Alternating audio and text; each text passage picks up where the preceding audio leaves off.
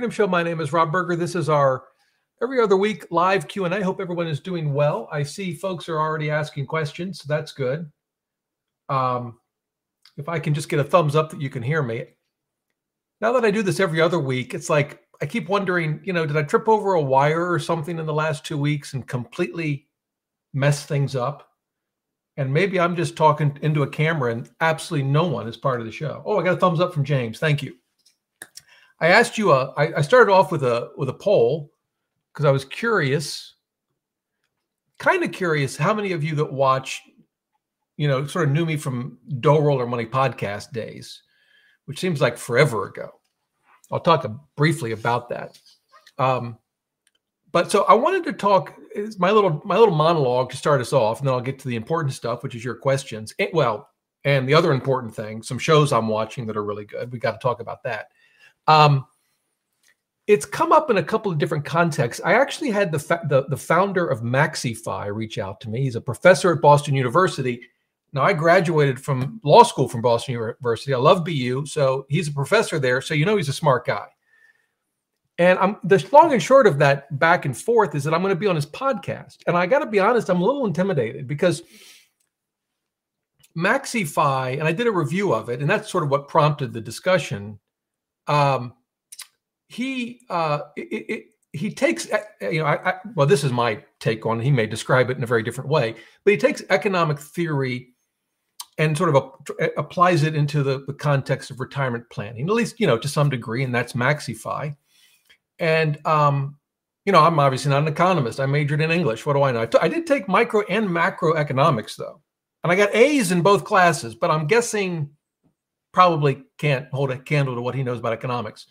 But I think it'll be an interesting discussion. And one of the things that's come out of it, as I've just thought about different issues from retirement planning is, as we all know, there are a host of uncertainties in life generally, but also in the context of retirement. We obviously don't know when we're going to die, or, if our spouse, or even if our marital relationship, you could be single and you could get married in retirement. You could be married and get divorced. A spouse could die early.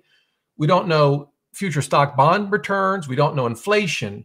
We don't know health issues and other sort of, I'll call it unexpected expenditures. There's the tax code. Who knows what's going to happen there? And almost everything we talk about in the context of retirement, whether it's what should your stock bond allocation be in retirement? How much cash? That's a popular question. I get tons of email. How much cash should I have? Should you follow the 4% rule or some other withdrawal strategy? Should you buy an annuity to some extent? When should you claim Social Security? Should you buy long-term care? I mean, the list goes on and on and on and on and on. And all of these questions, the thing they have in common is we're trying to address one or more of these uncertainties in one way or another. And I've come to a few overarching conclusions about that. One is there are multiple ways to deal with each of these uncertainties, all of which in the right context could be very, very reasonable. Buying a single premium immediate annuity can be a reasonable solution to the problem of longevity, not that that's a problem, but, longevity risk, maybe even to a fear of investing and wanting just some certainty in your life, right? It could be a reasonable approach, but also not buying an annuity could be a very reasonable approach as well. I'm going to do a video on this, but it's come up in the context of claiming Social Security. There's no one right way to claim Social Security.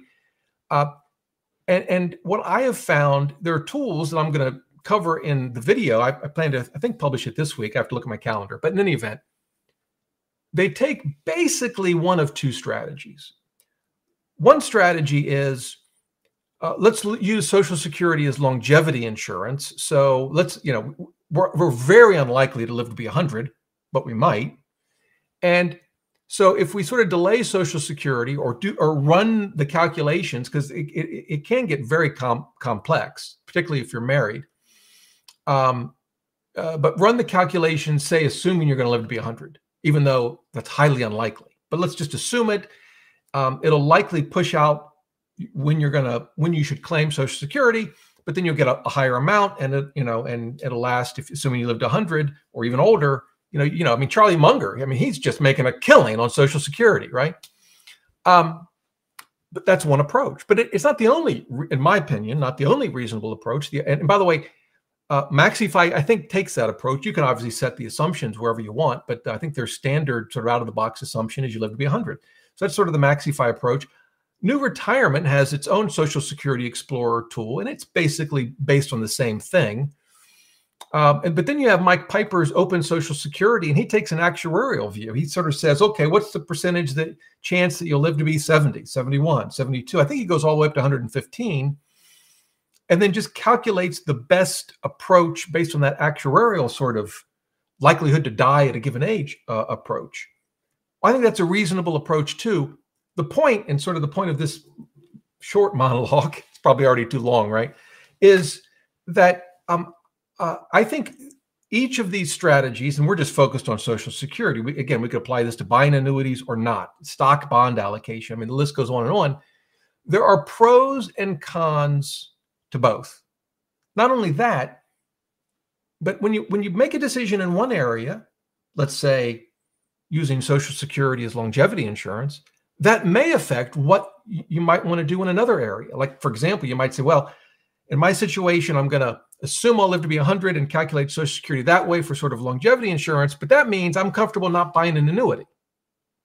Or maybe you do both. But the point is, there are pros and cons to each of these, and what you do in one can affect another. And as you're thinking through these issues, I really sort of a red flag goes up for me whenever I'm talking to someone and they're almost too adamant about their approach. And not just, I don't mean that they're adamant about the approach they're personally going to take. Because hopefully you're somewhat adamant, but with an open mind about what you're personally going to do, but what others should do. And I think that's why, if you've watched this show long enough, you know that I don't normally pound the table and say, by golly, I've got my 8 baby steps and you better follow them, because that's the only way to go. All right, that was a shot at Dave Ramsey. I'm sorry, he did nothing wrong here. I don't know why I took a shot at him. I did. Like he knows who I am. I think he's doing okay. Anyway, I think that's why I tend to, I have my own opinions and my own strategy for my own retirement. But I think I try, maybe I should do better, but I try to just say, well, there's pros and cons to that option. And let's look at those pros and cons. Like the downside, by the way, what's the downside of using Social Security as longevity insurance and just assuming, putting in a calculator, you're going to live to be 100 or 105 or whatever? What's the downside? Well, you're likely not going to be making the optimal claim. Why? Because you're not likely to live to be 100 or 105. Okay, well, that's a downside. You can almost think of that as, if you decide to use it as longevity insurance, that downside is kind of like your insurance premium. You could actually calculate it. You could compare one tool that uses, say, you assume you're going to live to be 100, and then an actuarial approach. And you could see the deltas and maybe could view that as your insurance premium in a way. But I guess the big takeaway is almost all of the decisions we make when it comes to retirement in some way deal with an uncertainty. We need to realize that there are pros and cons to any reasonable approach, and that the approach you take in one area could affect what you do somewhere else. Another quick example, and then I'll stop talking, or at least about this, is a lot of people will say, I'm living off my Social Security and pension, and we're comfortable, we're good. I've got this money over here. I'm not going to spend it. Maybe I'll give it to my kids, maybe to charity.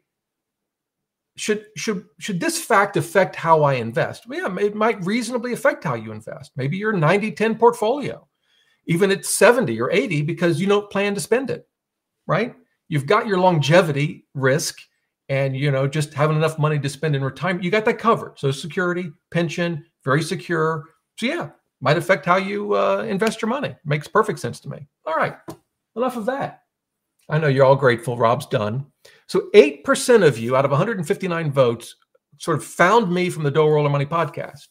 87% from this YouTube channel, And I just put in other. That's 5% of you. I don't know what that could be. That's okay. Interesting. Okay. I have expected there to be more from the Don't Roll Your Money podcast. Now, I haven't owned that since 2018, and I haven't been a part of it for now a year or two. And I don't think they're doing it anymore. I don't think they're releasing new episodes. So maybe 8 or 9%. Maybe that makes sense. All right. By the way, I saw Noreen is here. Thank you for being here, Noreen. I don't know what we'd do without you. And I also saw, I don't know what they were, but you deleted a bunch of comments. So I'm sure they were nasty. That's one way to put it. So let me get to the questions. Let me see if I can maybe put them up here. I don't know. There's a couple that I can't put up there. One is from Micah asking me, I'll be able to show them on the screen in a minute, but I can't yet, I don't think. Anyway, she asked me about Schwab's Intelligent Income, which is a tool I think I've heard of it. I've never used it. I've never looked into it, but I will. Others have brought it up, and I'm interested in it. So, but Micah, I have not looked at it yet. In fact, let me just pull it up. Schwab Intelligent Income. I'll check it out. Here's what it looks like. See how long your savings could last. All right. So I'll look into it, but no, I've not used it or evaluated it. Smitty's Place says, and I'm not quite, for some reason, I've got to get into a few of the comments before I catch up with what I can show you on the screen. Anyway, I didn't tell you about the TV shows I've been watching. I'll get to those maybe a little bit later. Really good. Smitty's Place. With the thought of the interest rates going down sometime in the future, what are your thoughts on buying a 5-year CD? And he says through Vanguard. It's a good question. So your 5-year CD, and I'm going to go to my website, allcards.com, just because we'll see more of them. I don't know if we have Vanguards up there or not. If we don't, I'll add them. I'm working on some, I think, cool things with this site. Like, you'll be able to look at CDs by bank if you want, but it'll also show you the rank of each CD as compared to our entire database, based on the APY. That'll be up soon. I've got some other things I'm working on. I'm just a slow coder. So, he said, I think 5%, but I'm seeing 4s here. I don't think we have Vanguard in here. We might need to add Vanguard, but the deal is this, you can get better rates than this right now for shorter term. I mean, you can get a savings account that pays over 5% right now, but of course, a savings account rate can change daily. So should you lock in? I guess the real question is, should you lock in for 5 years? My instinct tells me that would be a reasonable bet. But as you probably know, I don't invest based on my views of future interest rates. So I don't personally own long-term CDs. But I don't think it's an unreasonable approach. Of course, it depends on what you want the money for and what you're doing with it. Obviously, there's risk, right? The risk is interest rates go up, and you're in effectively a nominal bond, I mean a CD, and to get out of it, you'd have to pay a penalty. So there, it's not without risk, but I kind of think we're getting close to the Fed stopping to raise rates. The question is, do they really have inflation under control or not? Your guess is as good as mine. I mean, I know it's trended down here lately, but I know the market thinks they're going to cut rates not soon, but I don't know what the date is, a year or two from now. So I could see a 5-year CD at today's rates turning out to be a pretty good deal. But again, your guess is as good as mine. All right.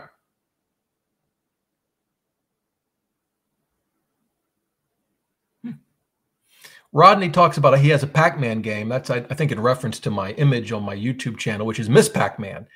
And that was my game back in the day. I don't know if that's a good thing or not.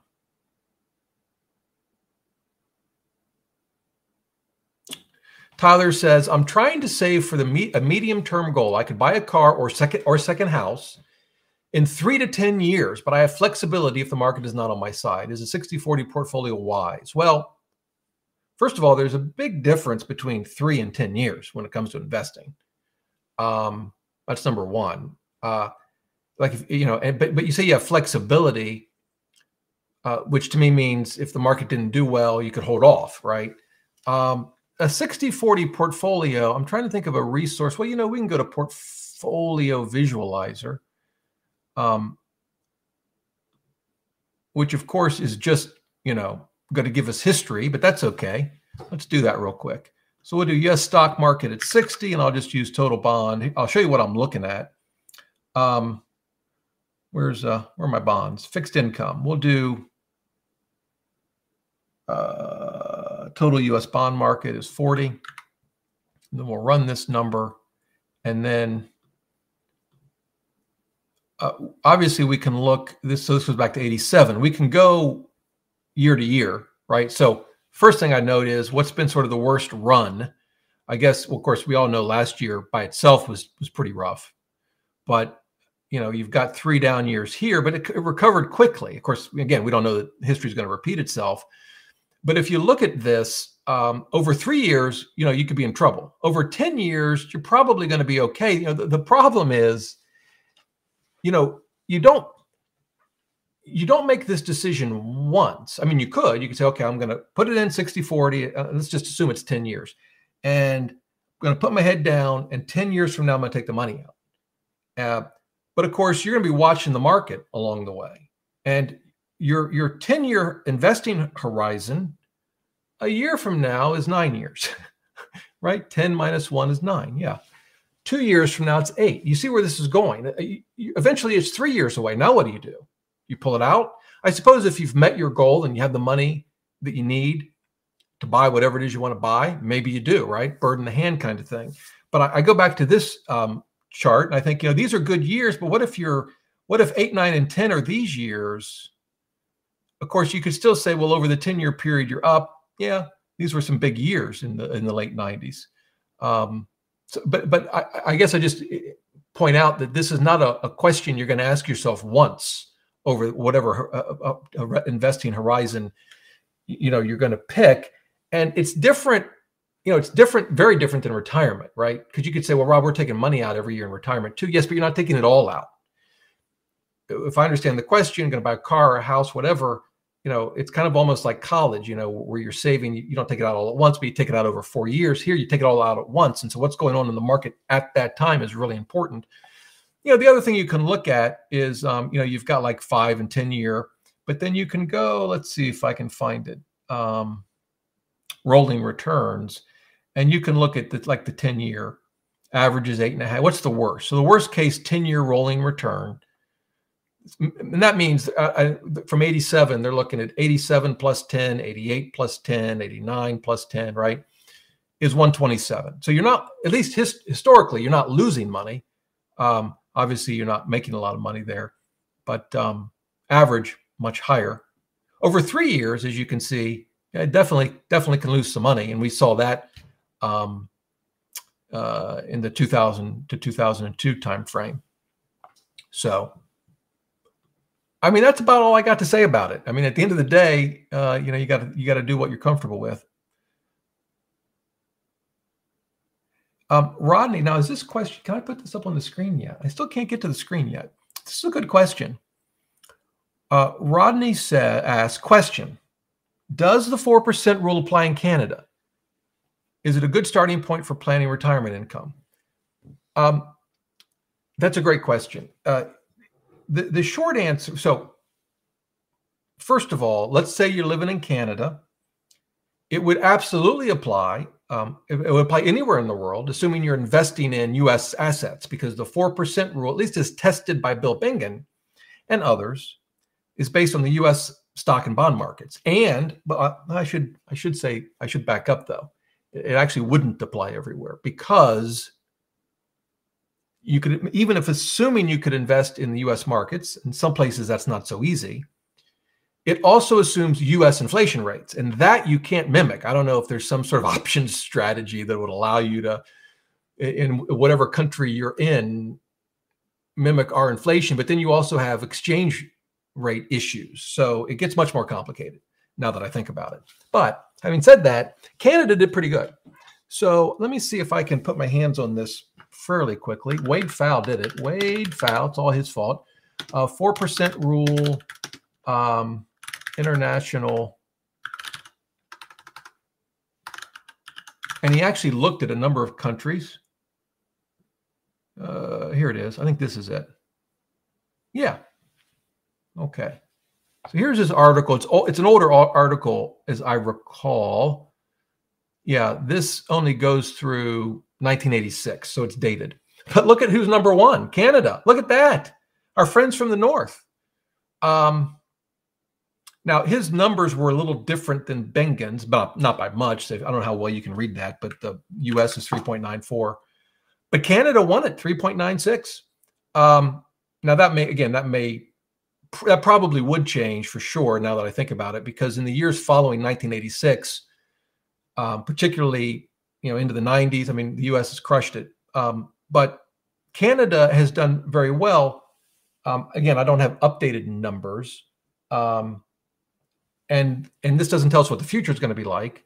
I think the 4% rule is a reasonable approach from a planning perspective. I think in actually living in retirement, I probably wouldn't follow it, at least not religiously. For starters, it's unlikely that I'm going to spend the exact same amount of money each and every year in retirement on an after inflation basis. And my preference would be to have a plan where I could actually live comfortably on less than 4%. That's just to be conservative. The thing about Canada is, in the United States over these time periods, is that we by and large haven't fought a war on our home turf, haven't lost a war on our home turf, knock on wood, and neither country, I don't know about Canada, but I'll make this assumption, has experienced hyperinflation of any kind. And you don't need to experience hyperinflation for long for it to mess up the 30-year 4% rule calculation. And a perfect example of that would be Germany post-World War I. So, in fact, it's on here. If you look at Germany, its safe withdrawal rate 1.01, and the worst year was 1914, was actually World War I. But their hyperinflation, I think, occurred after World War I. Although I'm sure 1914 was no picnic either. So there you go. Well, I hope that's helpful. I'm glad I found that article. All right. I'm going to move over to things I can show you.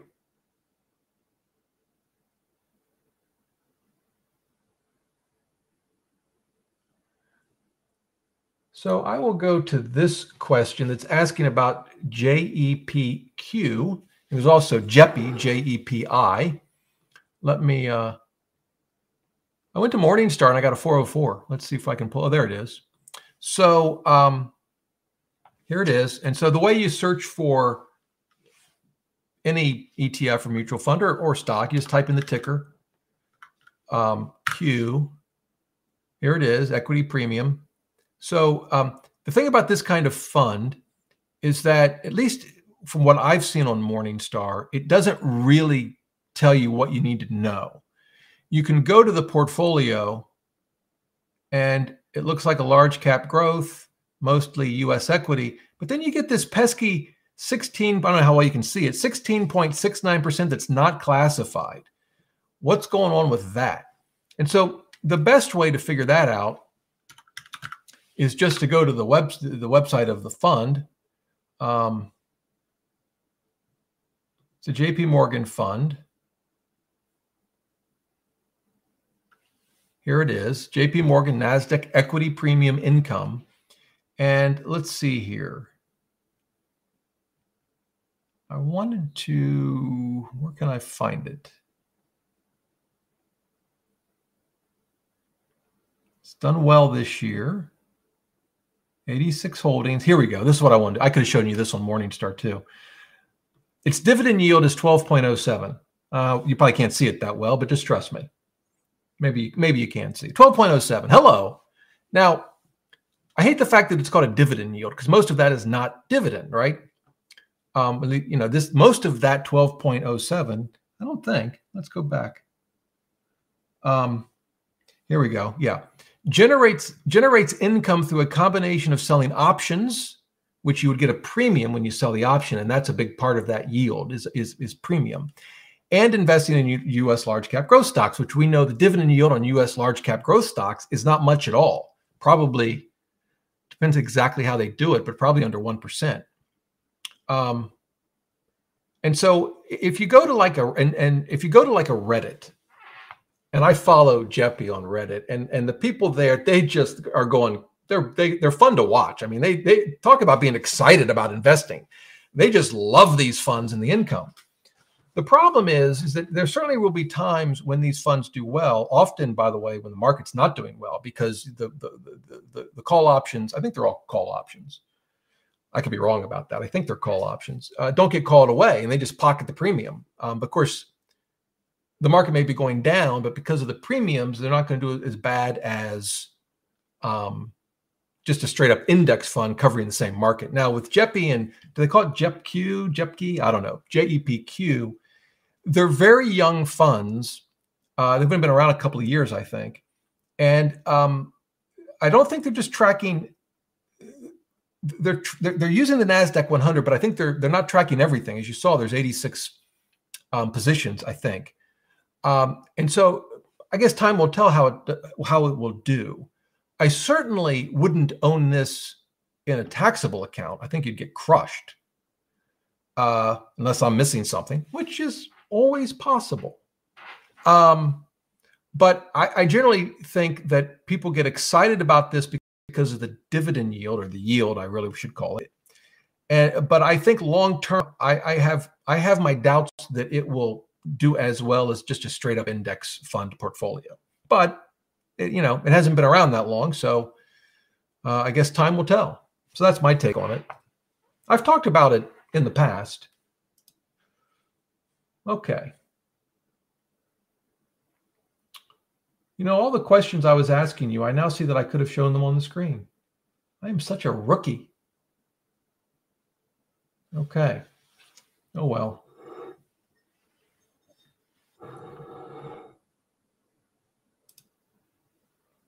So John wants to know what would the short and long-term effects be if the U.S. defaulted on its debt? Well, I really don't think it's going to default on its debt, even if it defaults on other obligations. At least that's the plan, or that was the plan in 2011, where they had ways to continue to pay the debt, even as they didn't pay other obligations. Politically, that's tricky because it's like, you get people saying, and I get this, they say, wait a minute, you're telling me you're going to pay on the debt, including payments to, let's say, China, but you're going to shortchange retirees wanting Social Security? Yeah, that's a hot potato politically. I'm not sure how well that would go over. So I think, I really don't think they'll default. They're going to figure something out. I just believe they will. The short-term effects, though, if they did default, well, it would send the markets into a complete tailspin. Of course, I'm just guessing. I would think the stock market would get pummeled 20, 30%. I don't know. It would be bad. Markets around the world would get pummeled. A lot of things depend on the treasury market, not just the treasuries themselves. I mean, they're used as collateral in different short-term borrowing. I mean, so that would all be a disaster. Payments would get delayed or wouldn't be made in full, whether you're talking about payments to the states for like Medicaid, payments to health providers for Medicare, Social Security checks, payments to government employees or contractors. I think long term, there was an effect, at least in theory, the last time, right? We got downgraded. I don't know how much it really affected things, but if we do things that cause the world's financial markets to lose confidence in the dollar and in treasuries, I think there could be long-term effects. It's just that it's unclear to me what exactly those would be and when. I mean, you could say, well, the dollar is sort of the reserve currency. It's the go-to currency in the world. That could change, and but the question, at least in the short to medium term, is, well, what would take its place? And there's no good answer to that right now. But I could see the world trying to come up with an answer. if we can't get our act together. What that would look like and when, I don't know. But those are all just guesses, you know. I know one other effect would be I'd have a ton of people on the show, the live show. Whenever like a bad thing's going on, more people watch the live Q&A. Anyway.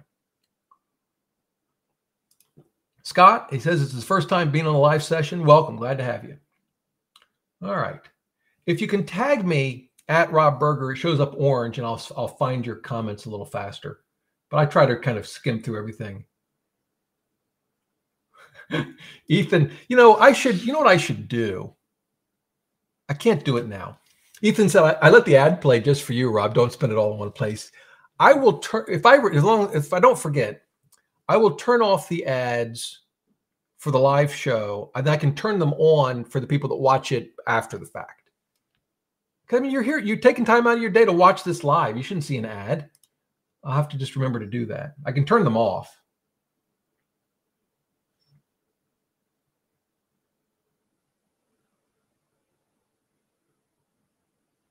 Kat says, 1 year away from retiring. Congratulations. What are your thoughts on how to decide to keep with your set withdrawal strategy or make a change? Well, I guess it would depend on what your current strategy is and why you're considering making a change. So you want to share that, I'm happy to give you my 2 cents, and it's worth every penny. So Josh wants to know my take on value averaging in. I always thought it was too complicated, and it's not that complicated, but I just never did it. And let me just see if I can find you a resource. So the idea is, as I understand it, is rather than just contributing a set amount every month, it's based on valuations. So, for example, if the portfolio or the investment went down, you'd buy more. If it went up, you'd buy less. Investopedia has an article on it, which you can read. I'm sure if you back tested it, it probably could work out just fine. I just felt like it was just more complication than I wanted in my life, so I never followed it. I mean, I can't say that it's a bad idea, but it is more involved than just, here, Vanguard, here's my money for the month.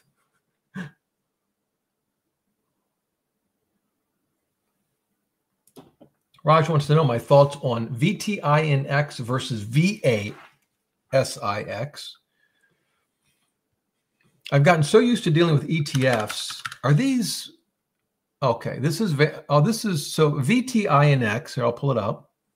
Is a retirement income fund. I'm not a huge fan of target date funds as you get near retirement. But depending on your circumstances, they could be ideal, but I'll show you why. And I'll look at the other ticker in a second. But this is VTINX. Do I have the right one? Yeah. You'll notice that the fixed income, 66% cash so this is like a 70% fixed income, and then roughly 30% U.S. equities. Now, it may be that that's the asset allocation you want. And let's assume this is in a retirement fund, so you don't have to deal, at least right away, with the taxes on the fixed income. A perfectly good fund. You would have to keep an eye on, I don't know whether this one changes anymore. I'm guessing it doesn't, but you'd want to confirm that. And what I mean by that is, target date funds change the asset allocation. Normally, the target date funds are like the 2040 fund or 2050 fund. And as you get closer to that date, they change the asset allocation. They can even continue to change them after you retire, and they can have a couple of different target date funds for post-retirement. I'm guessing retirement income fund doesn't, but that's just a guess. But for me, I would never be in a 70-30 portfolio. But if someone said, yeah, that's what I want, it's 8 basis points. I like the fund. Again, I've never invested in it. By the way, it's one fund, but just to be clear, very diversified.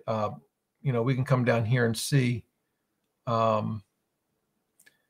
It uses other funds. It's a fund of funds, but it's got total. I didn't mean to click on that. Total bond fund, which probably has 10,000 bonds or more.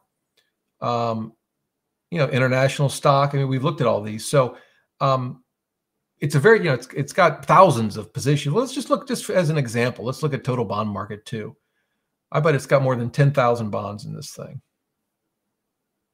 Yeah, 15,000 in that one fund. 15. So, it's a very diversified portfolio. It's got international and U.S. stocks. So, but for me, it wouldn't be the right asset allocation, but maybe for you it is. So the other one you asked about, I like the life strategy funds. Generally, I like the concept. You just have to get to the right asset allocation. This is an income fund, so I'm guessing, is it 20/80? Yeah. So it's 20% stocks, 80% fixed income. So between the two, what it would come down to for me is, do I want a 20% stock, 80% bond allocation, or do I want 70/30? Right. And I think with life strategy, you can't get 70/30. I think they go in increments of 20, unless they've changed it since I last looked at it.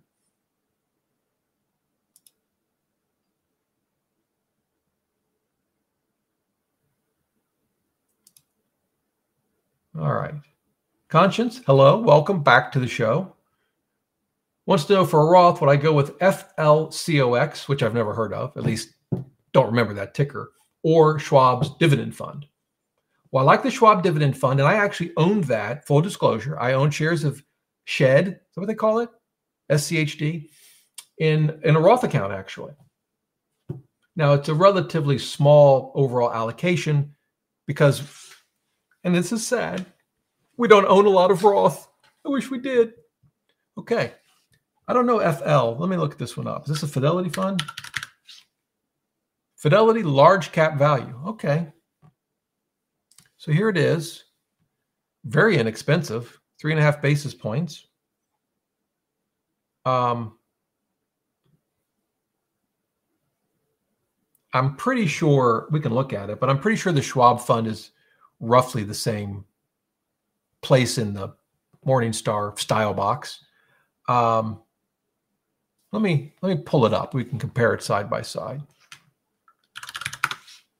They're probably, I can tell you, my view is going to be they're both reasonable options for a value. I view these as value funds, not dividend funds, but those two things kind of go hand in hand. Let's see here. If I can do this side by side real quick for you, maybe. There we go. So we got Schwab on the right here. Yeah, I mean, the blue dot, pretty much, I guess Schwab's a bit more value. And you can see that in the numbers. Price to earnings is 1367 versus 1465. Price to book is interestingly a little higher. I wonder if they have more financial services. Financial services here is 19%. Yeah. And here, the reason I said that is sometimes I might not make a whole lot of sense. My wife would probably agree with that. I noticed that although this one is a little more tilted towards value, its price to book is actually higher than this one. And that made me think, well, a lot of banks' valuations on a price to book basis are pretty low, particularly right now. Banks have, had a hard year. So then I thought, well, I wonder if this one just owns more banks. And it does. I don't know if that fully explains the difference in the price to book, but it seems to me like it would be relevant. So it's 19 here, 19% versus 13.5. I don't know that I feel strongly about that. I mean, I own Schwab. I would probably pick Schwab, which I guess I already did, didn't I? But I think these are both reasonable options.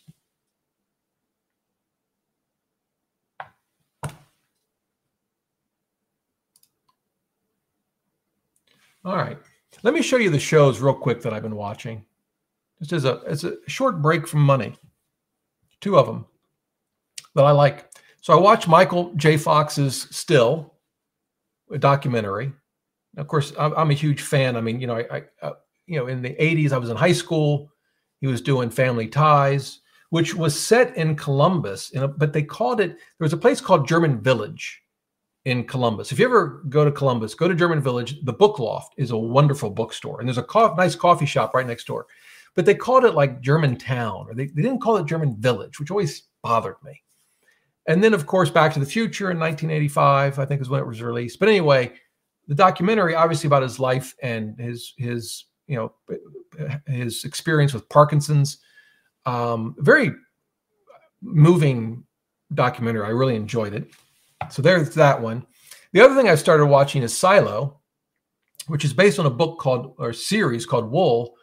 I had read, I think, the first one when it came out years ago and enjoyed it. I don't really know why I didn't continue reading the series, but I'm liking that so far. Okay, back to money. Hey, by the way, leave in the comments anything you're watching that you like, because you guys give me good ideas for other shows to watch.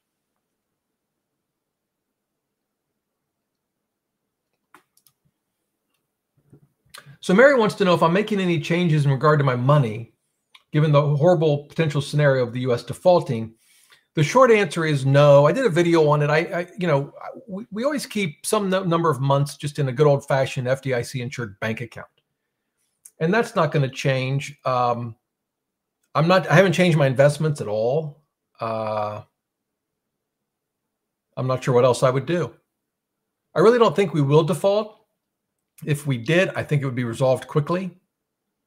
Just because, and by the way, it's not because I have a whole lot of confidence in the politicians in Washington, but rather because the consequences would be so horrible that I just can't imagine that they wouldn't reach an agreement. And by the way, we've been through this many, many, many times, and there's a lot of hand wringing and oh my goodness, and whoever, both sides kind of do the same thing, but for different reasons. And what I mean by that is, sometimes it's the Republicans saying we want spending cuts or we're not going to lift this debt ceiling. The Democrats have done the same thing, but it's usually not because of they're demanding spending cuts, but it's usually something. In fact, President Biden, when he was a senator, was part of this same sort of thing in the Senate.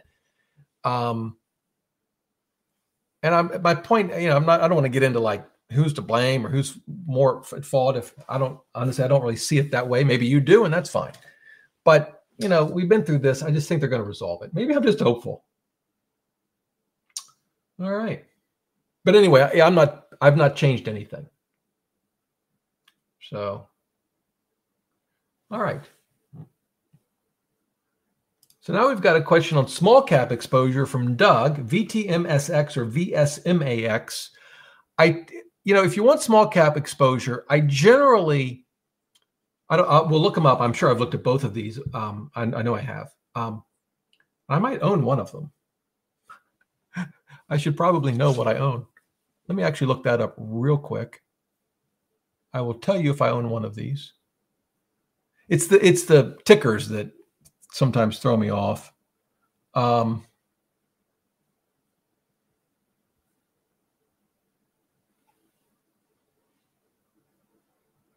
Yes, I own VSMAX. I'm glad I looked that up because I always do like to disclose when we're talking about an investment. I like to tell you whether I own it or not. Just because I think you should know. But in any event, let's look at VSMAX. I don't think if I were getting a small cap fund today, I probably wouldn't do VSMAX. It was part of a tax loss harvesting thing that I moved out of one into this one. I'll show you why I probably wouldn't pick this one, at least if it hasn't changed since I last looked at it. Yeah, it's a small cap, but it's squarely in the blend zone, and it's a large small cap fund. So if you look at the average market cap on this fund, it's $5 billion for the company. Now let's look at this other one. Remember, $5 billion. I just don't remember. This is tax managed. So this might not be my choice either. Not that there's anything wrong with tax managed, but let's see here. Okay. So this might be better. It's extremely small cap, right? And if we go to remember 5 billion, well, this one's only 2 billion. And it's tilted more towards value. I wouldn't mind it even being in the value box. And my thought is, if I'm going to go to the trouble of owning a separate small cap fund, particularly this was true when I was sort of in the accumulation phase and saving, I really wanted small cap value. So I might even look at other funds. I'm perfectly fine with the fund that I have. Otherwise, I wouldn't have bought it. And my desire to sort of tilt my portfolio that far away from just the whole market into a small, extremely small cap. I had a micro cap fund at one point, a Bridgeway fund. This is 20 years ago or a long time ago. But today, just where I am, I didn't feel like I needed it. I kind of prefer, though, like, if I were still saving and accumulating, probably be in small cap value. So between these two, I would, at the time, years ago, I probably would have picked a VTMSX kind of fund. But I own VSMAX now. And you might say, well, Rob, wait. Which is it? This one or that one? Well, I mean, that's the thing. These are all reasonable choices depending on what you're trying to accomplish.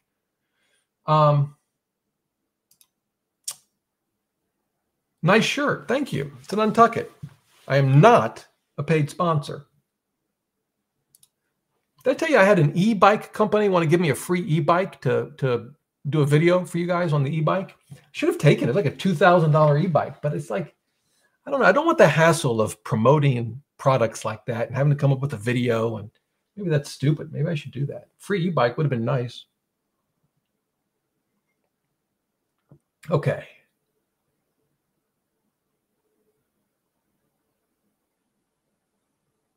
This wasn't directed at me, but Jeckham says, baby steps are good for people who need fixed rules, but it is not always the best advice for all situations. I agree completely with that. 100%. And there have been times, just the comment, where I've needed fixed rules, not in the case of money, but when I was really having back problems. This goes back to like 2010 and 2011, and I went to a gym here with a trainer. I didn't want him giving me options. I wanted him telling me what I needed to do. Now, I mean, you're obviously going to think it through and you're not going to do something crazy, but I needed him to tell me this, you need to do this, and then you need to do that. And I needed that. And it helped. So yeah, I get that.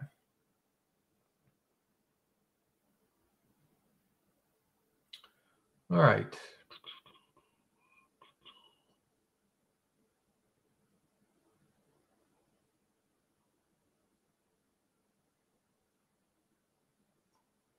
So this is an interesting question from John.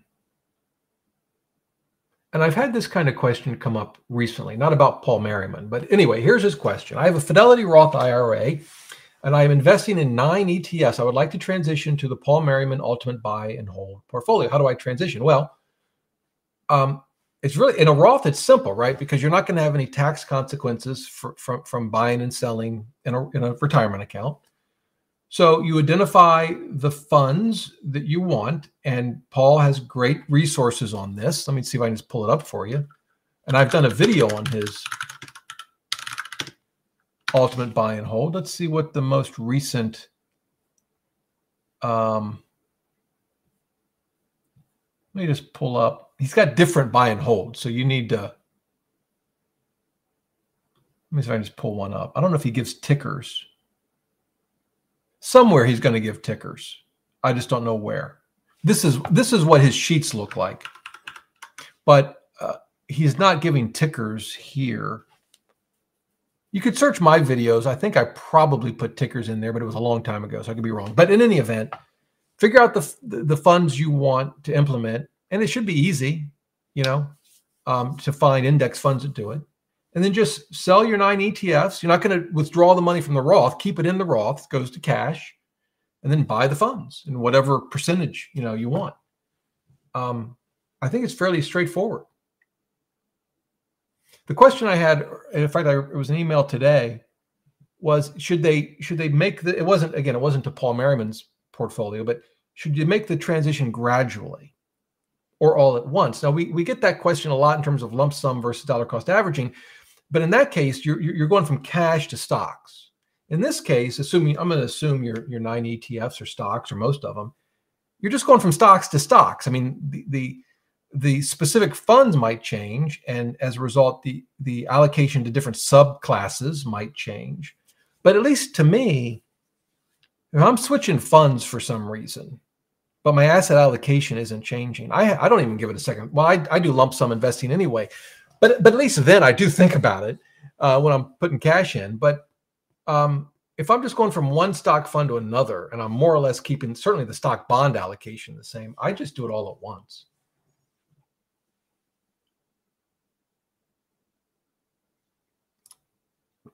Kevin, this is a great question. Does it make sense to incur the tax penalty and rebalance a long-term investment portfolio from active to passive, or is it better to avoid the potential tax implications and stay invested in active?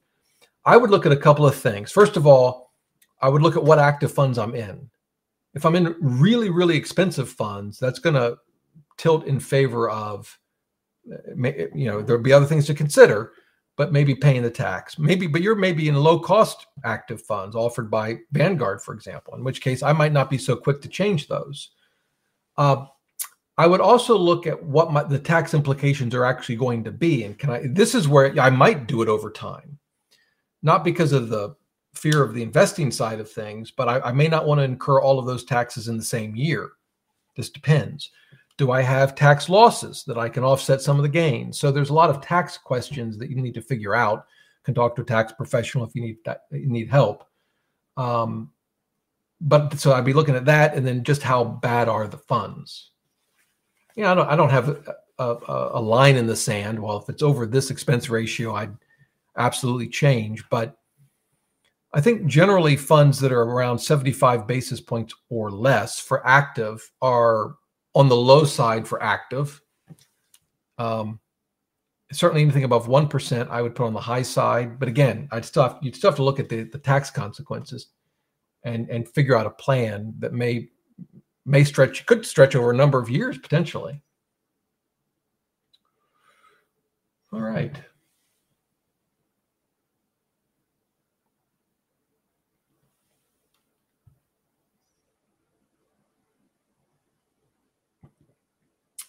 What else do we have?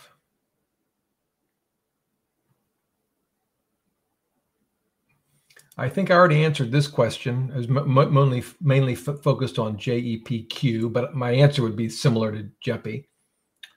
I'm just not a big fan of those funds, but as I said, it's fun to watch the Reddit people. I mean, they're just having a party over there.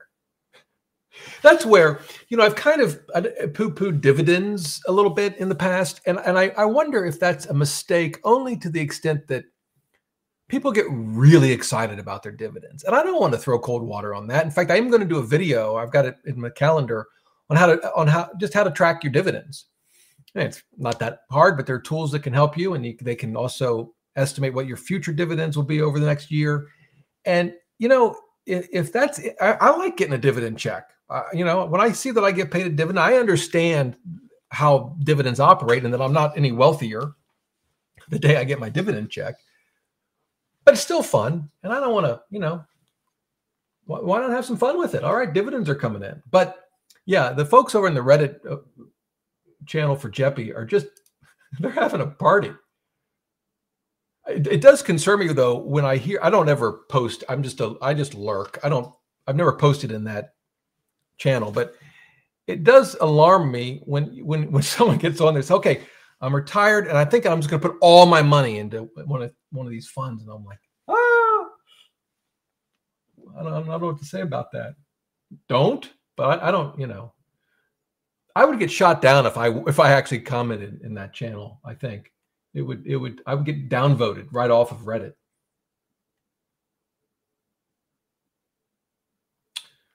So another question, a second question from Jeckham.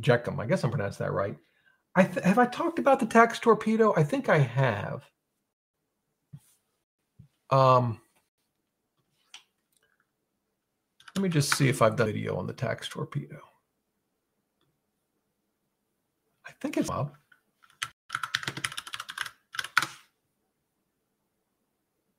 I guess in one video, 0% long-term capital gains tax. Is it legit? It was a year ago. You can check that out. I don't remember exactly what I said, but yeah, it can be a real issue. So if you are collecting Social Security, you probably need to involve a tax preparer to understand the consequences of the conversion, because it's not your marginal tax bracket, although that's obviously an important part of it. It's the effective tax rate. And you could be in a marginal tax bracket, but your last dollar could be taxed more because it causes more of your Social Security to get taxed. And so you really need a tax pro, or or spend the time to put your taxes through some software and figure it out. It can get complicated. All right. Dave says that the 4% rule, whoops, that's not the right one. Here it is. Dave says the 4% rule is not a rule. That is true. It's more of a guideline. I think there was a movie about that. Anyone know what movie that's from? That's an easy one, right? Johnny Depp. Does that give it away? Probably. Oh no, I'm not out of the basement. This is my basement. Mom of 3 adults. I haven't been here for a while. Is Rob out of the basement? No, this is the basement. All I did was turn my desk. I can still see the ugly painting that was behind me. All right.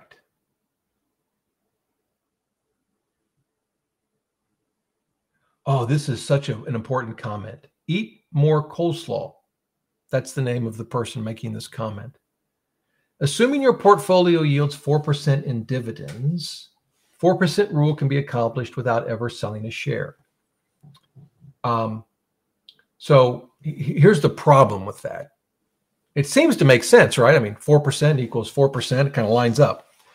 So there's 2 problems with that. Your 4% at the moment gets applied to your portfolio value. What if dividends get cut? Because it happens, particularly in bad times. So that's one problem. But you also have to keep up with inflation.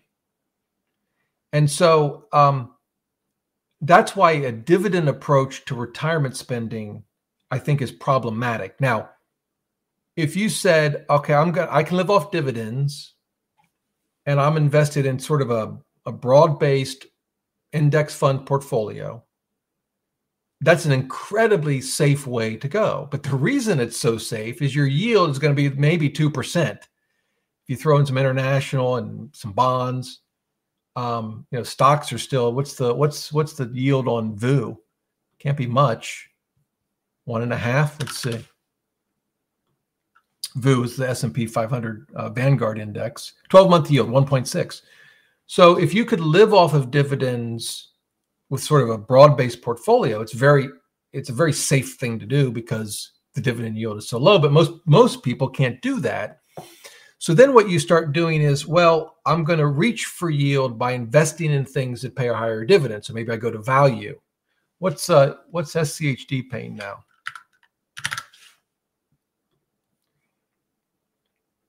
See, it's not 4%, 3.64. Close, but not 4%.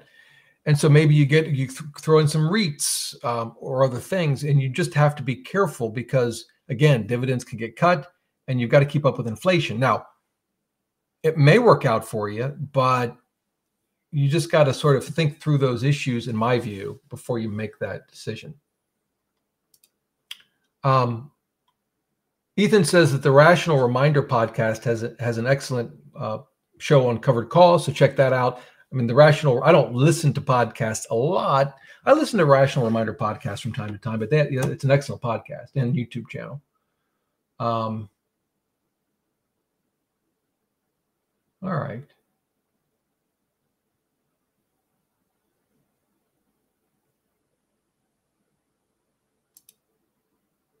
So Kelly says, any thoughts on investments appropriate in a 5-year inherited IRA?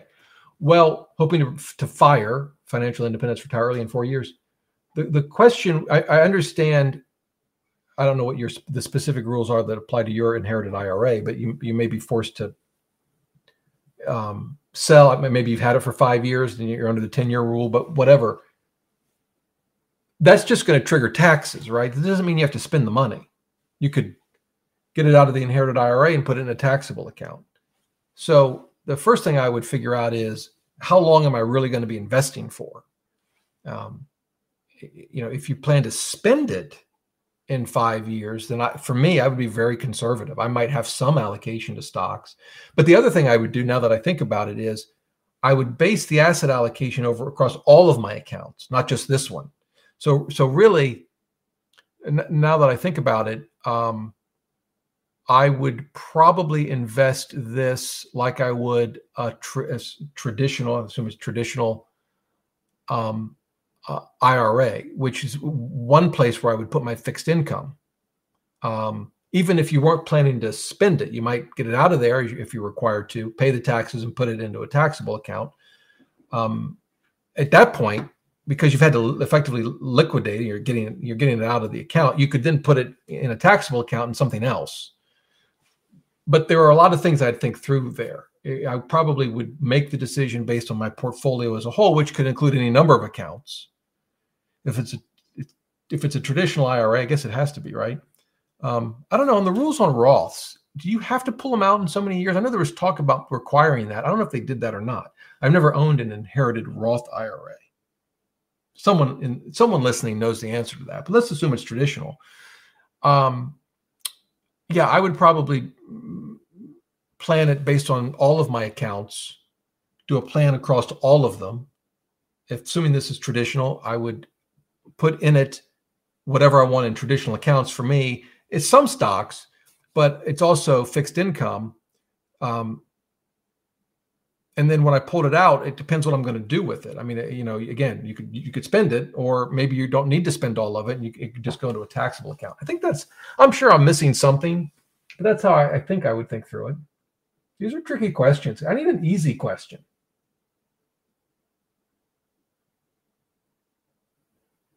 Oh, look at this. Eat more coleslaw works for Dave. Okay, now it's becoming clear. I don't know what that means. I own dividend-paying ETFs. Well, so do I. I don't own VYM, but I own SCHD. Although I call that a value fund. I know the word dividend is in the name of the fund. Okay.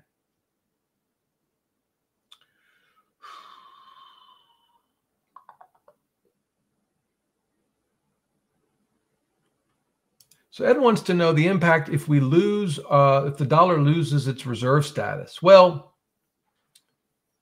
it certainly could make borrowing more expensive, right? I would think. It wouldn't be the end of the world. People live all over this world in really nice environments without their currency being the reserve status, the reserve currency of the world. Yeah. And eventually, I presume someday will come when we're not the reserve currency of the right. I mean, nothing lasts forever.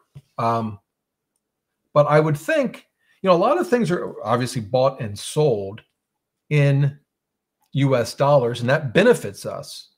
And there's a huge demand for our treasuries.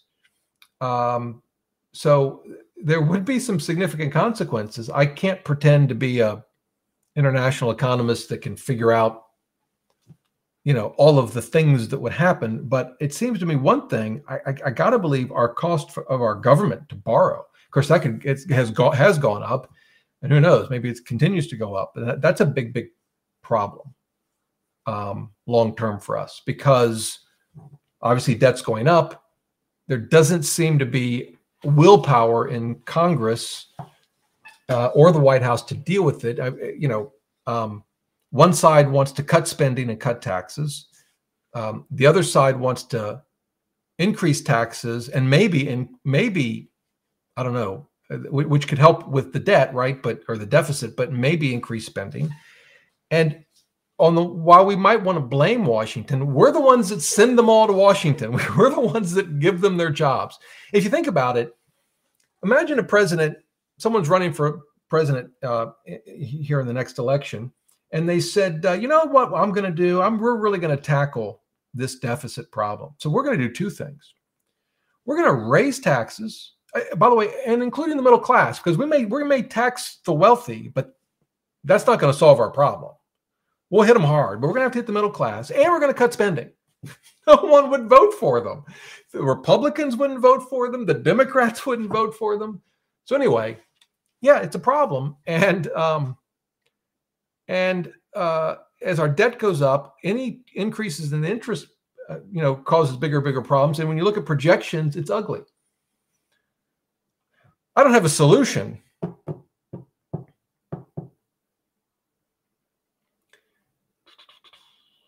I can't show it. I don't know why. Sometimes messages go up and I can't get back to them. But someone asked just a second ago, if the fact that the S&P 500 is top heavy, meaning the largest companies make up a big proportion, We can look at it. We were looking at VU, right? Let's go back to VU for a second. The short answer is no, it doesn't bother me at all. It's how it's always been. I mean, there at times the top 10 represent more of the S&P 500 than others, but that's how it's always been. So if we look at the portfolio, we can see like Apple is 7%. Just Apple and Microsoft alone, 13, almost 14%. 15, 16, 17, 18, 19, 20, 21, 22, 23. So we're over 25% with the top 10. And that'll change, and these 10 will change. If we went back 20 years, it was totally different companies for the most part. It just doesn't concern me. It's a market cap weighted index, which I think is how it should be, because we're basically trying to mimic the market.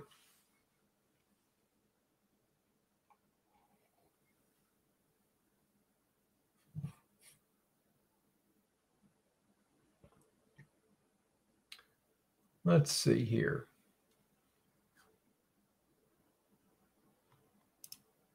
Is the show on every other Monday? Well, this is an easy question. The answer is yes.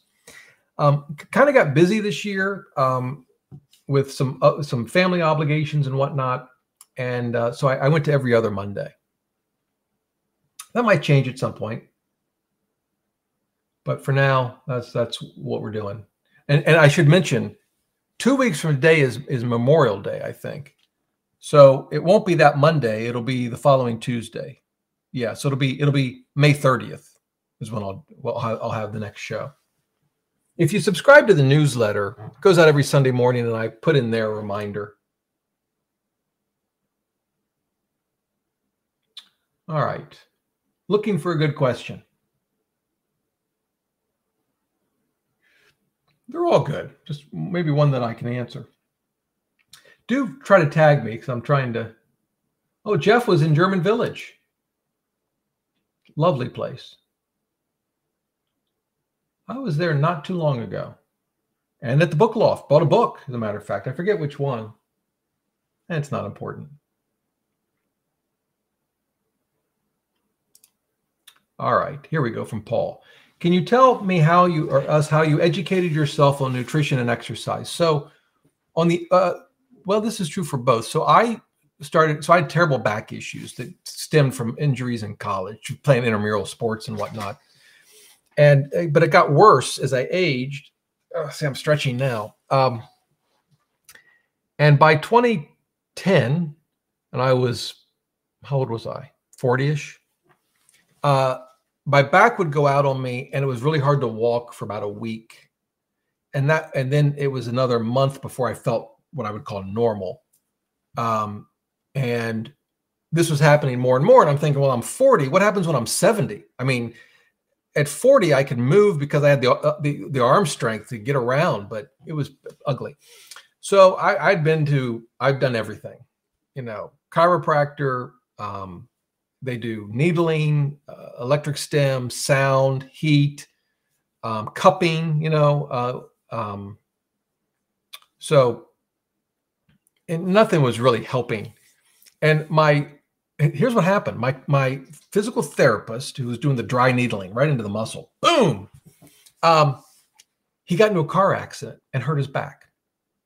And I was at his office, and he was still able to work. But I said to him, so what does a physical therapist do when you get hurt? And he goes, well, I'm going to this gym.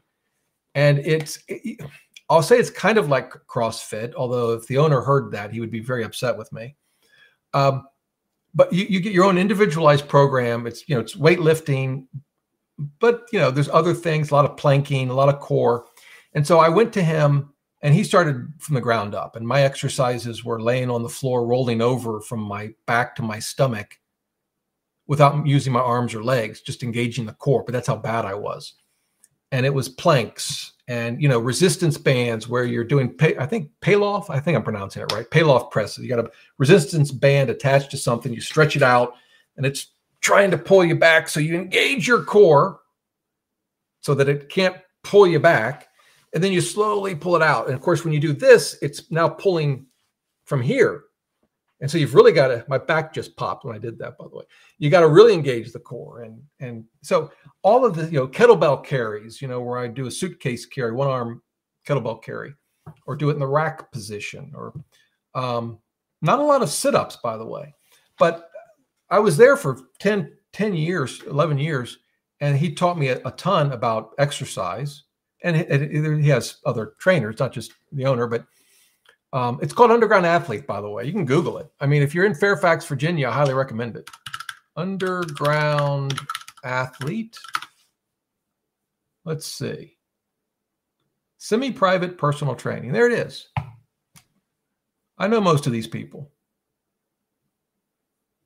Let's see if they got a picture of the owner. Anyway, he's a former Marine.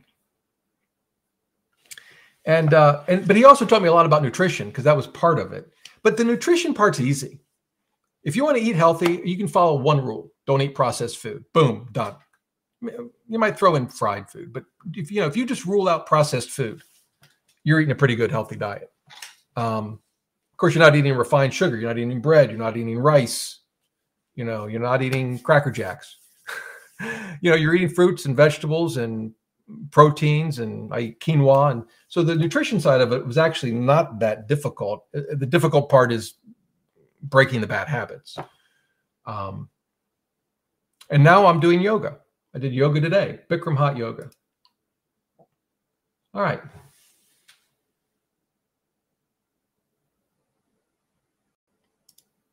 Jeff wants to know the series. The one I mentioned today was Silo, which is based on the book. Here's Silo. And it's based on the book called Wool, it's a series, which I never, I read as I mentioned, I think I read the first one by Hugh Howey, I think is how you pronounce his name. Here it is. So this goes back to 2013. I read the first one when it first came out. I think there were several, as I recall. But yeah, I'm enjoying it. It's sort of a dystopian kind of thing. I don't know how it ends, though, because like I said, I only read the first book. Dave mentions The Diplomat, and I loved that. I finished watching it. Talk about a cliffhanger at the end, and I don't think they've officially decided there will be a season 2, unless at least they hadn't as of a couple of weeks ago. Night Agent series. Yes, excellent. I watched that too.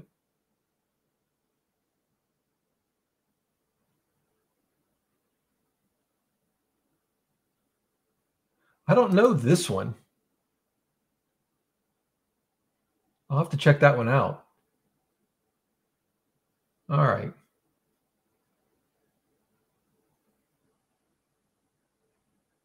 So Kay has a question. I'm new. Welcome. Is it best to rearrange the 401k to be more bonds and indexes versus stocks? Currently have 60% stocks, and with everything happening, don't know if that's the best choice. Well, there's a lot of questions, sort of a lot of issues within that question to think about. The first is, so you're 60% stocks, which I guess could be index funds, right? Because they have stock index funds, or maybe there's something else. But you're 60% stocks, 40% bonds. So the first question is that allocation right for you? Now, I can't answer that. Part of that's going to depend on your age, when you're retiring. Your other, do you have a lot of debt or no debt? Do you have other sources of income that you'll have in retirement? 60, as a general rule, 60-40, I think, would be a reasonable portfolio, one of many. And again, depending on a lot of other circumstances, but one reasonable portfolio in retirement. If you're in your 30s or 40s, personally, I had a much heavier stock allocation, usually 90-10, could be 80-20. Some people have 100% stocks. That was too rich for me. But part of that also depends on what you're comfortable with, because it's no good to have a certain allocation, and then when the market goes down, you get afraid and you pull out of it, and then you're back in and you're out again. I think that's going to end up being worse off.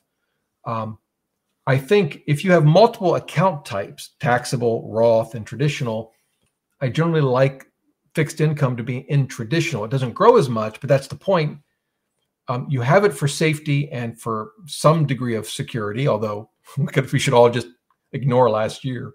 But that's okay. I mean, it's going to be subject to RMDs eventually, required minimum distributions, and I'd rather have a smaller balance. Now, when I say that, people say, well, wait a minute, that's stupid, Rob. You want a large balance, and if you have to pay taxes, that's okay. And so you want all your accounts to grow as much as possible, but assuming you're going to have bonds in your portfolio, we're sort of accepting the fact that their expected return isn't as high long term, and I'd rather have those in traditional retirement accounts. There could be exceptions to that, different situations where maybe that's not the way to go, but I can't think of what those would be right now.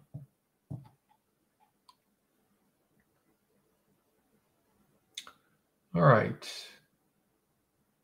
Oh, this is good to know. Peter says that Fidelity's version of life strategy equivalents are called asset manager. Is it asset manager? Is that right? Fidelity asset manager. Okay. Let's see. Target allocation. Yeah, that's a form of target allocation, right? So here they are. Oh, I've seen these. Yeah, I'd forgotten that's what they're called, but you can see the percentages refer to equities. Now, aren't these more expensive, or am I making that up? Yeah, I remember considering these now that I look at it, and I shied away from them because this one's 69 basis points, and that was just more than I wanted to pay. It's got a fairly high turnover rate.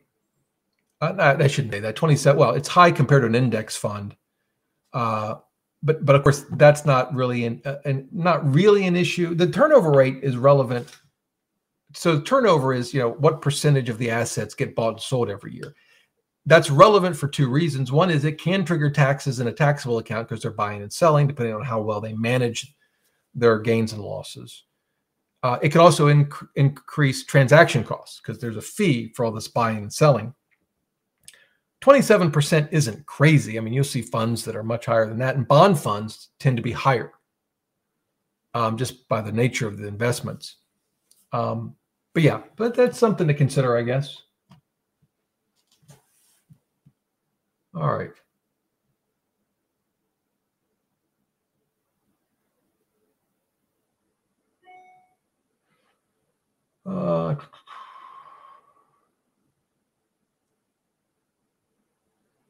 I know I miss questions, and I'm sorry. I mean, I'm still like at 7:45, so actually not too bad.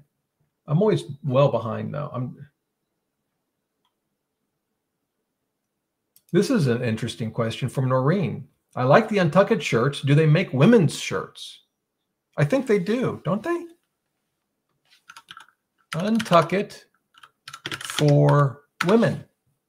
Yes. Untuckit for her, they call it.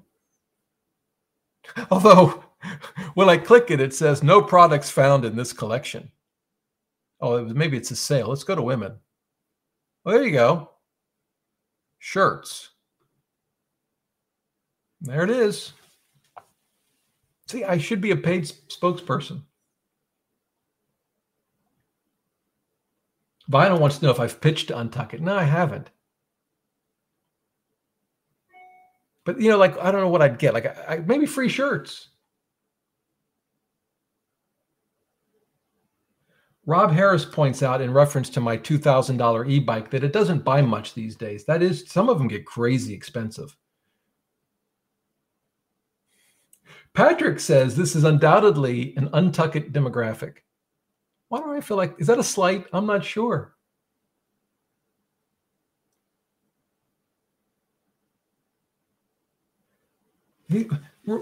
Ratty says the shirt looks too tight. Really?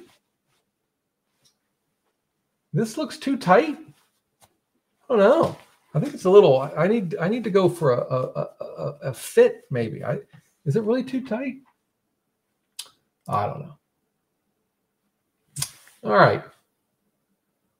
So something I've not watched at all are the NBA playoffs. I heard that the Lakers beat the Warriors in 6, I think. I'll probably watch the finals.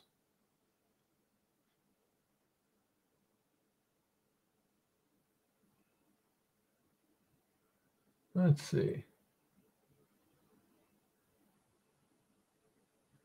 Andrew points out that Paul, and I should know this, but Paul has a best-in-class ETF page. I do remember that. Paul Merriman, and he calls it best-in-class, right? You put it in quotes, yeah. Best-in-class ETF. Oh, here it is. Perfect.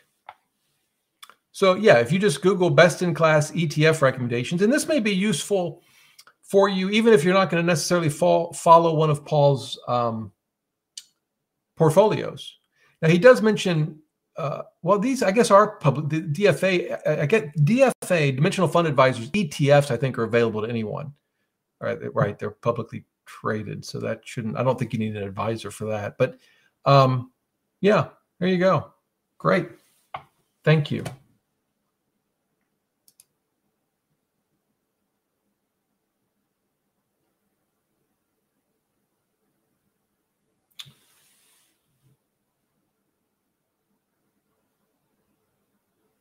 This is a tough one. I don't have an easy answer, but I'll show you the question from RJ.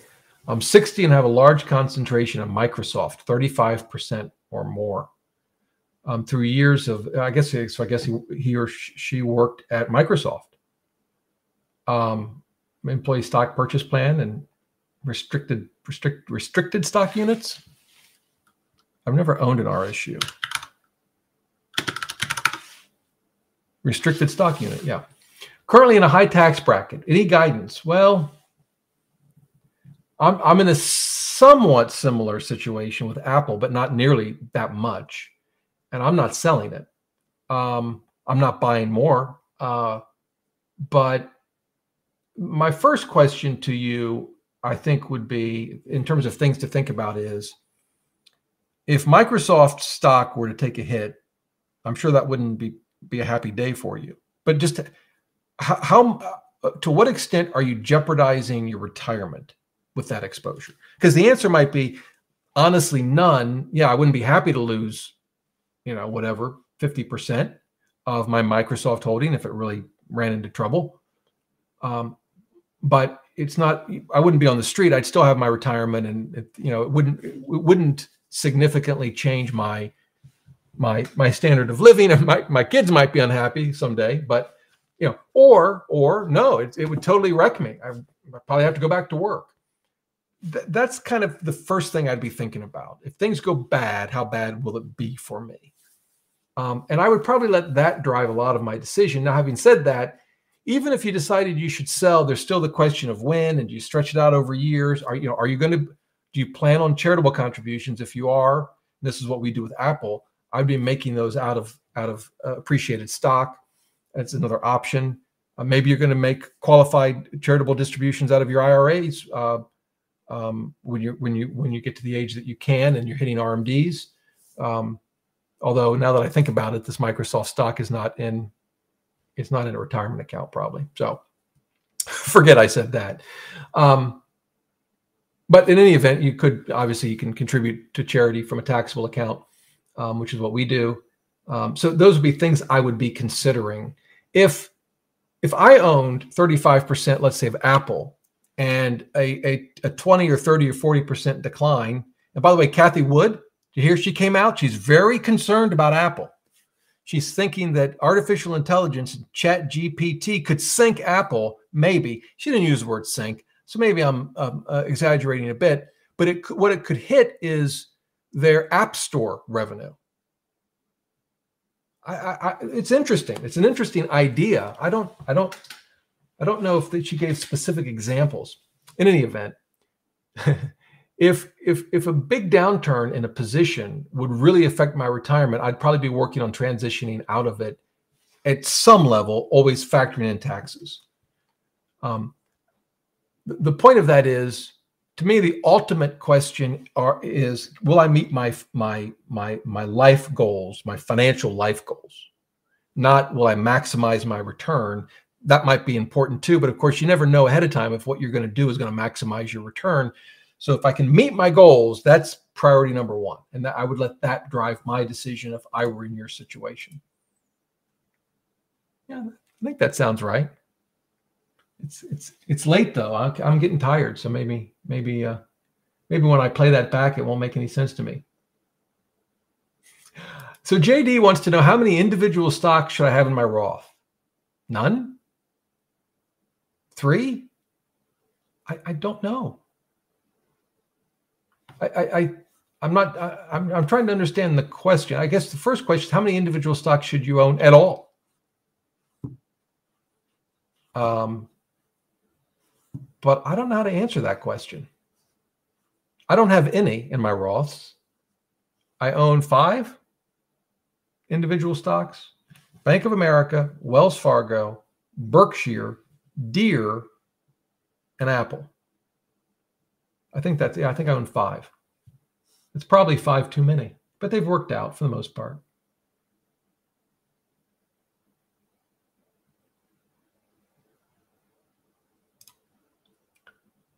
Clarice wants to know, if planning to retire in 3 to 6 years at age 67 to 70, what do you think of investing 10% in AVUV?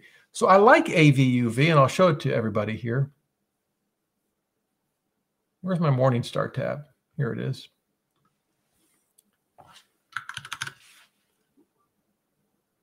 It's a small cap value fund.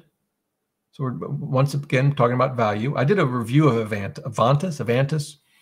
I don't own this. If you look at it, if I remember correctly, yeah, it's super value, well, not super value, but it's value, and it's small cap. So I like this fund. And when I invested in small cap value like this, 10% was my limit. I would put up to 10% of my portfolio in it, but not more. That just was what I was willing to do. I think so. I think, in my opinion, a retiree could have a reasonable portfolio that included 10% in small cap value. But the bigger question would be, what's the rest of your portfolio look like? That's the bigger. And then, of course, that question depends on what the rest of your finances look like. Do you have a pension? Do you have annuities? What's your Social Security strategy? Do you have any debt? Do you have a house that that's paid off and you could downsize at some point in the future if you had to, or perhaps maybe go with a reverse mortgage? In other words, all of those questions that I'm asking, a lot of them sort of try to get at, how much flexibility do you have to deal with the unexpected? JC says, dividends for the win. All right. See, people they love JEPI. They love their dividends. Maybe I should talk more about dividends, get people fired up about investing. All right. It's almost the end of the show. I'm like scanning now for non-finance related question. I'm going to go to the bottom. What's happening down here?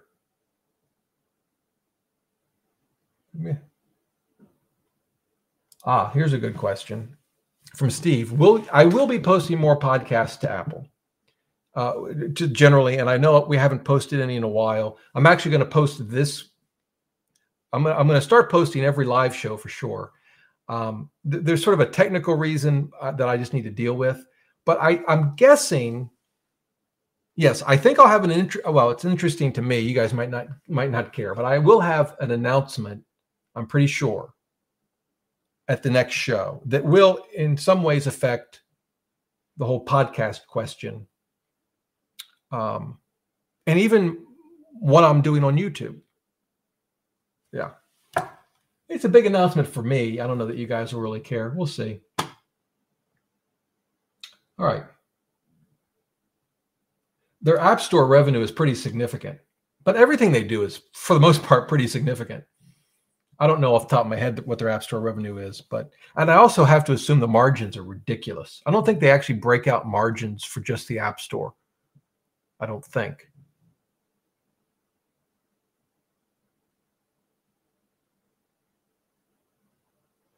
So Paul wants to know the difference between a cash management bill and a T-bill. I don't know I've never heard of a cash management bill. So a T-bill is just a U.S. government bond that matures in under a year. Right? That's a T-bill. And then notes are up to, I think, 10 years, and bonds are more than, but they're all treasury bills, right? I don't know what a cash management bill. I'm sure it's a thing. Here it is, Treasury Direct. This is new to me. I don't know what a cash management bill is. Treasury issues short-term cash management bills periodically to manage short-term financing needs. Huh.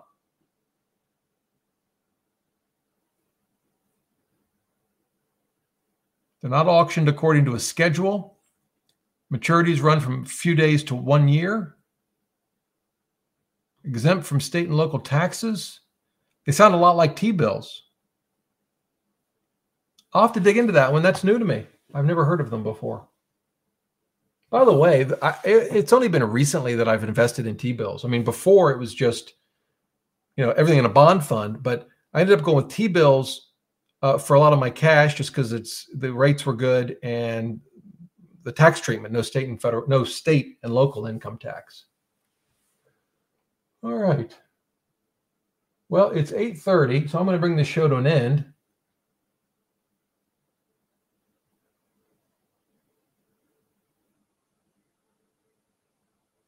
Just checking out the last comments. I wish I could get to everything. Unfortunately, I can't. But I do appreciate that you guys joined the show. It's a lot of fun for me. Hopefully it's, I don't know, at least somewhat interesting for you all. But I do appreciate your support. It's a lot of fun. And like I said, I will have kind of an important announcement, sort of, for me. And it will relate to this show. I think I'll be able to tell you about it 2 weeks from tomorrow, because it'll be on a Tuesday. So have a great week. Have a great Memorial Day. Hope you have a lot of fun, hopefully with family and friends.